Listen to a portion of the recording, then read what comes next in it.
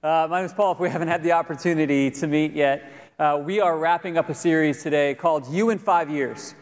Because there's a reality, there's dreams, there's things that you should pursue in your life that you just can't accomplish in a week, a month, or even a year. There's some things that if you want to go after them, it just takes more time, it takes more foresight than that. Because you know the reality exists in your mind that if you so determined, if you really decided to today, you know that you could learn another language and 5 years from now you could be fluent in it. I mean, just even in your spare time, you could pick it up, you could learn Spanish on Duolingo, and you could do that if you really wanted to. 5 years from now, you could pull that off.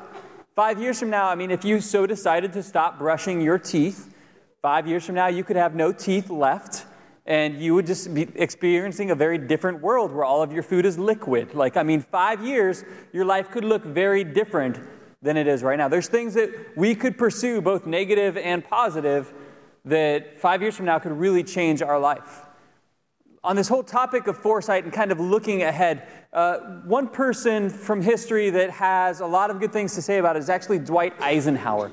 He was a World War II 5-star general. He was the president of the United States. He had some notable accomplishments. I mean, first of all, those things are pretty notable accomplishments, right? 5-star general, president of the US of A. I mean, he pulled some stuff off. Did you know that he's also responsible for starting NASA and getting NASA started? The interstate systems, the fact that we have roads that go between the states now that are more organized, he's responsible for that.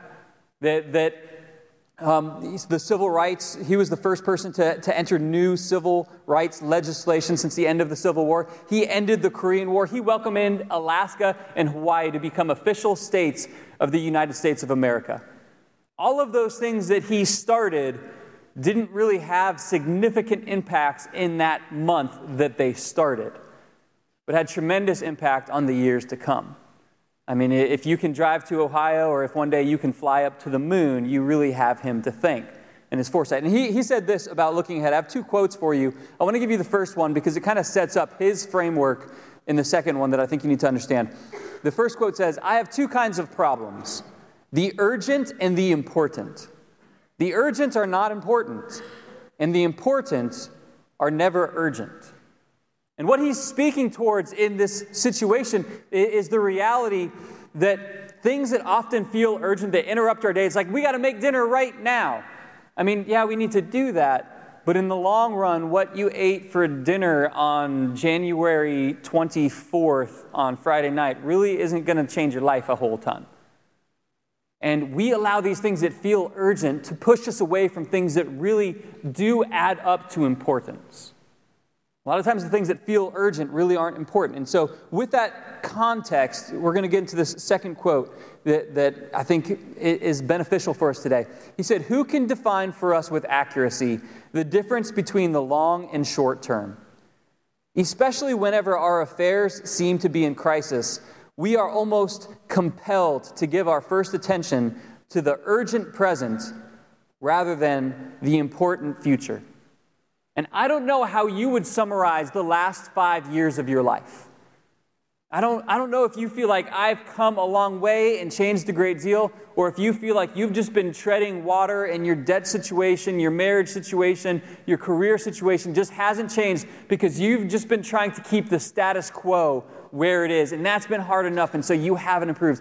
I don't know where you're at in those things, but I do know that if you allow the urgent to consume your energy and your attention day after day, you will not be freed up to go after the important things that will matter. The things that will make you look back and be like, wow, so much has changed in the last 5 years. And today, as we wrap up this message, this is kind of what I just really want to push on you about, is the realization that we have an opportunity to use our time in a way that it will make a difference in the future. That we have a choice about how our time is used. And this is going to be the heartbeat of where the message is, that our time is spent, it's not found. Our time is spent, it's not found. You will choose how to spend out your time through your day. And you can spend it on things that don't matter, but we have this concept in our mind that, we'll find time to go on a date as a couple later. We'll find time to be with the kids. We'll find time to read scripture later. We'll find time for these things that we know are important. We'll find time for it. But the reality is, you don't get to find extra time at the end of the day. Like, there's no bonus hour that comes up without losing an hour to something else that should have been important. And so we need to look at our time that we have, and we need to choose to spend it on things that matter. The passage that we're going to be studying today, the main passage is from 2 Corinthians chapter 6. If you have your Bible, you can get opened up to there. 2 Corinthians chapter 6. And we'll project these words up on the screen as I read them. In the first part of this, I have a little blank spot because I want you to see the emphasis of this. In verse 1, it says, "As God's partners, we beg you not to accept this marvelous gift of God's kindness." That would be a bad place to end the sentence. That's not where it ends. But it's just interesting, like the way that it starts out. "As God's partners, we beg you not to accept this marvelous gift of God's kindness and then forget it." And then forget it. There's this caution that, first of all, there's an identification that what God has to offer us is a marvelous gift. And I want to tell you that when I first kind of heard people talk about things from God as being like super exciting and a marvelous gift, I was like, you're a religious wacko. Like, I don't get what you're saying. Because when we hear about God's grace, and we know that God's grace is there, it's very different than when we have personally experienced God's grace. There's a difference between knowing that Christ lived a life that was really good and he died on the cross and then he rose again. There's a difference between knowing that and realizing and experiencing that Christ lived a life that I am not capable of living. He lived a life where he chose the right choice every single time. He never sinned. And then when he died on the cross, he died to pay a penalty that I owed. And out of his love and his grace, God has given us the righteousness that Christ earned, and Christ has bared the burden that we deserved.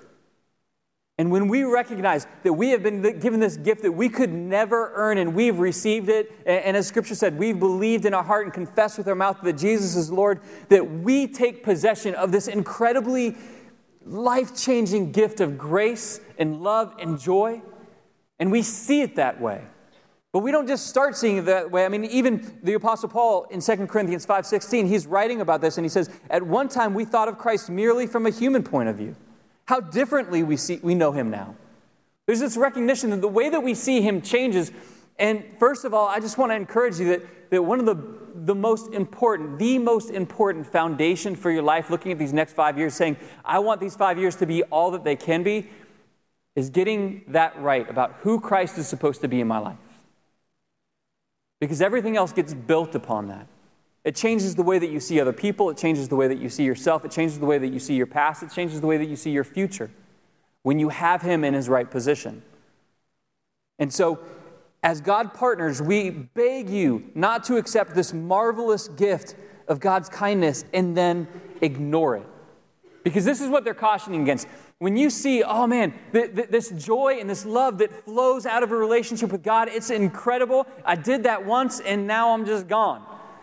That's not how it works. Like, his mercies are supposed to be new every morning. There's supposed to be this ongoing relationship with him where we experience his joy and his love. And when we mess up, experiencing his forgiveness just on this ongoing basis. It's compared to a walking with him through life. And so this concept of I'm going to experience it once and then kind of forget about it, it's something that we've slipped into at different points of our life, I'm sure. But this is what the apostles are cautioning us against. And they're cautioning against it, one, because it's destructive for us. To think that we are okay because at one point we prayed a prayer and then we left God behind. To think that that's what God designed for us, that's destructive for you. It's also destructive for the people around you. Because they see, okay, that person claims Christ, but they don't really have God in their life. Like, they might check into church every now and then on a Sunday, but man, like Monday, Tuesday, Wednesday, Thursday, Friday, like, you see that God really isn't part of the equation. It's destructive for other people. And if we have really experienced this joy and this love that comes from God, man, we have a responsibility, a joyous obligation to share about that good news with other people. We can't just forget about it. We can't just move through life without allowing him to have his place. Like, our priorities must take priority in our life. And if God is going to be first, then we need to keep him first on Monday morning, on Tuesday evening. We need to allow him to be who he's supposed to be in our life. In verse 2, the passage continues on and says, "For God says, at just the right time I heard you. On the day of salvation I helped you. Indeed, the right time is now. Today is the day of salvation." This whole concept of today is the day, right now is the time. It's interesting because he wrote this letter and he knew that it would get to them, but it's not like he knew the exact day that they were going to be reading it. And in fact, he instructed them to share the letters amongst other churches. So that day that it was read on was going to change, and that day is different now that you're hearing it as well. That's not the point. The point wasn't a specific time and date on the calendar. The point was that while you hear from God, that you will hear from God. And you will feel a time where he pushes on your heart, and you're not guaranteed a second run by of that message and opportunity. And so you have to choose that day to respond to him. And just even getting to this message, there's some interesting things about the way that they saw the day in this culture that are very different than how we see the day. The Jewish culture that they were largely talking to, they saw the day starting and ending in a way that was founded out of Genesis 1:5. During the creation story, when God is talking about the very first day, did you know that it actually says that there was evening and then morning, and it was the first day? That God, in the way that he designed the world, he actually says, no, it started with a sunset. And so even within the observance of the Sabbath, which was the Saturday for Jewish people, on Friday night when the sun went down, as the sun was going down, that's when the Sabbath laws would begin, because they saw Saturday as starting when the sun went down on Friday. And this is just interesting because it's just a whole different perspective, because we measure the days kind of like, I'm going to use this. This is not like an orange-banded snake. We're not that kind of a church. There's 24 black marks on here that represent an hour. And we largely think like 12 a.m. is kind of this corner, and then 11:59 p.m. is this corner, and so the day starts here and it ends here. And this is significant because, if this is 10 o'clock, 11 o'clock, 12 o'clock, midnight, then, we think, okay, the biggest part of our day is this 9 a.m. to 6 p.m. where we're working. And when we think of how was your day, we think, okay, how was my work day?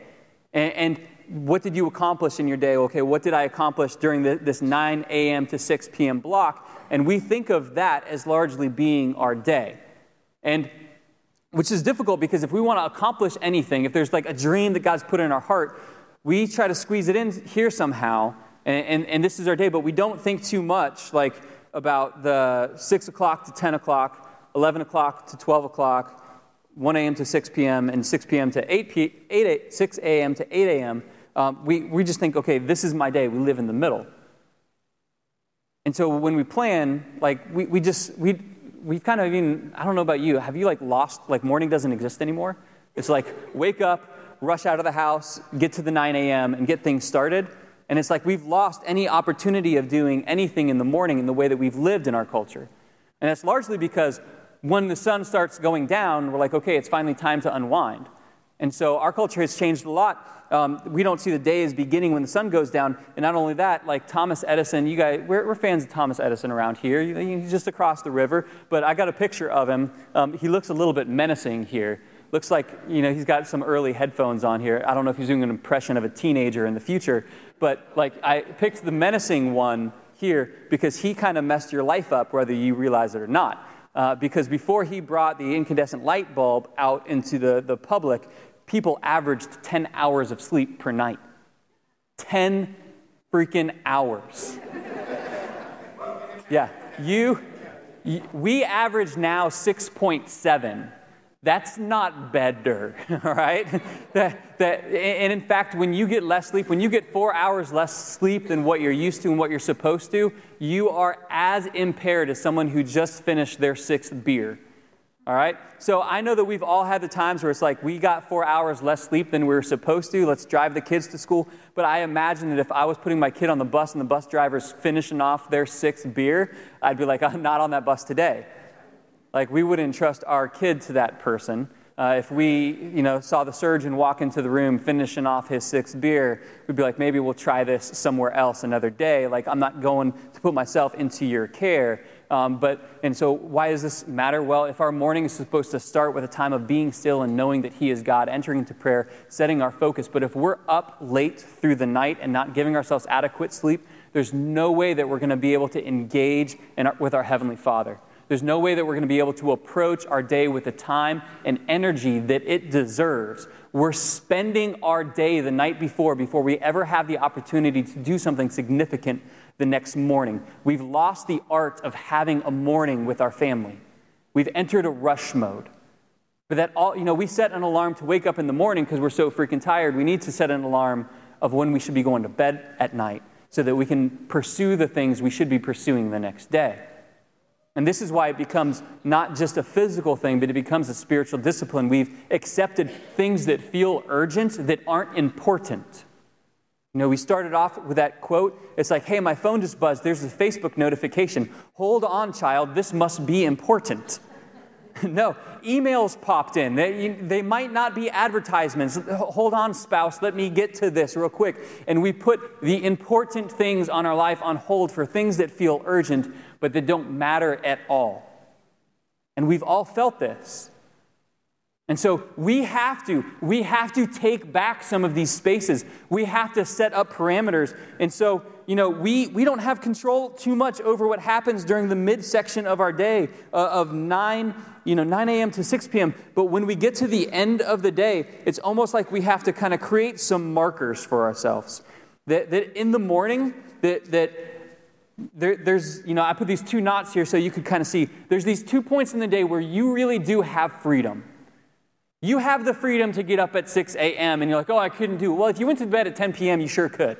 All right? I get up stupid early on Sunday mornings, and people are like, oh, that must be hard. No, I get like 7 hours of sleep. I'm okay. That's great for me, but it's because I go to bed at like 8 p.m. Like, you make adjustments that you have to make. And if you look at your life and you say, you know what, my morning should be starting off with time with God. My morning should be starting off with time with my children that isn't rushing them through their morning routine, then you have to work backwards and say, okay, well then my night, I need to look and say, okay, when the sun goes down, the things that I do are part of tomorrow. The things that I do once that sun is setting, they determine who I get to be that next day. And if I want to enter into my day having spent time with my Heavenly Father, if you want to have a compelling romantic life with your spouse, then that morning time and that evening time, you have to find ways to protect it. You might determine that, during part of this, because this is just one of the questions, when are you uninterruptible with your loved ones? When can no one else touch you while you are face to face with the people that you hold dear? And I ask that because I know I, too, am just so guilty of not having any time where I am just my wife's or just my kids. My phone, my watch is on my wrist, and it gets the notifications from my phone. And I would say, if you ask me, what are the things that are the most important to you? I'd say my relationship with my Heavenly Father, my spouse, my children, my church. Okay, so how do you protect those things in your life? Well, we haven't. Well, let's start.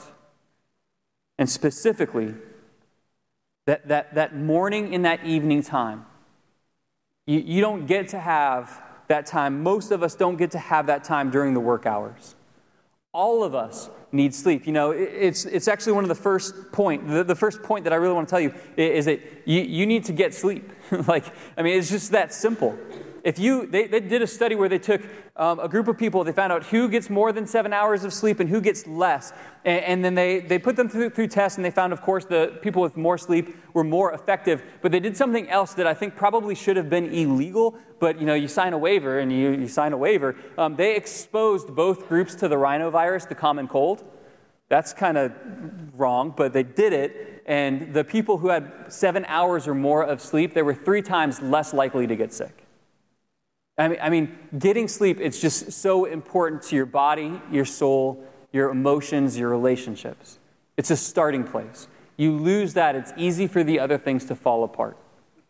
And then the second thing that I want to move us towards is these different areas of our life. We need to go deep in them. This is the time, this is the opportunity, this is the day of salvation. This is the time that we have to seize moving forward on the things that really matter. And so we want to go deep, first of all, of course, spiritually. We want to go deep spiritually. We want to set goals for ourselves that feel challenging, that feel like, man, if I did that would just be an epic movement. And we want to start slowly pursuing those. Slow steps that move us forward. A journey of 1,000 miles starts with a single step. And so we want to start praying. We pray for 10 seconds. We pray in a 10-second burst when we start our car. We talked about that last week. And we want to begin to go deep spiritually. Psalm 46:10 is what I referenced before. Be still and know that I am God. Do you have the capacity within you to be still? Have we lost that? If it's challenging to be still, how much more do you think you probably need to pursue that? To have the phone off, just you, just God. Finding that space is designed, it's a need that's designed into you. We also need to go deep physically. Did you know physical exercise is not just about how you look in a swimsuit? Like it's more than that and has more ramifications from that. Doing some physical exercise will actually, for 12 hours, change your ability to focus and your ability to relate to other people positively. It's compared to taking a pill of Prozac and Ritalin, right? That's what physical exercise will do for you for 12 hours, which is one of the reasons why it's good to do that in the morning, because you don't necessarily need that as much while you're sleeping. You start your day off with exercise. It'll help you in lots of different ways. We want to go deep in that. And plus, there's just something good about finding out how strong your body can be. Once you've accomplished difficult things in the area of your physical training, the things that pop up in the middle of your day, you're like, of course I can beat that. Like, I just made it through that workout. And if you haven't got started for a while, I'll tell you from personal experience, just even starting simple like jumping rope may not be as easy as you remember it being. Right? Your calves might be a little more sore than you thought just from jumping rope. But we need to get started. This is part of health. And I know so many of you, when I talk about what are your goals for 5 years down the line, a lot of us say, okay, there's physical goals that I want to reach. You've got to go deep and you've got to pursue that area in a way that's going to change you. And this is important for your kids and your family too. I don't think that it's unrelated that our kids are so much less active than they have in generations past. And we have so many more kids on medication. And if you know me at all, you know that I am ADHD. Like, I get the attention problems, but I've learned to manage it. And one of the ways is through starting my day with exercise. It helps so many of us in so many different ways. Our body is the temple of the Holy Spirit, is what Scripture teaches us, and that we are to care for it and not do things that are destructive to it. We are called to take good care of our bodies. We've got to go deep physically. We also need to go deep emotionally. Once again, this is something that has to happen within these two bookends of our day. If we want to have a strong relationship with our spouse, there's conversations that need to be occurring regularly. Talking about our love, talking about our expectations, talking about our dreams, talking about our relationship with God, engaging in those spaces. So many of us would say, I need deeper friendships in my life. It's like, well, when's it going to happen? Well, I don't know. It'll just happen. I'll find time. No, we don't find time. We spend time. And we've usually been spending our time on things that don't matter. And you need to make the determination to spend your time during these blocks engaging in relationships that are meaningful and that are beneficial with the people that are in your family and for the people who are like family. But once again, all three of these things aren't things that are going to just happen by accident, but they're things that you have to make a determination that they're going to happen. Just at the right time, it says that he made action, that God took action. And then it says specifically, indeed, the right time is now. In so many of these areas, we would say, you know what? I've messed up in the past. My opportunity has gone before me. But the fact is, God says if there's breath right now, there's opportunity right now.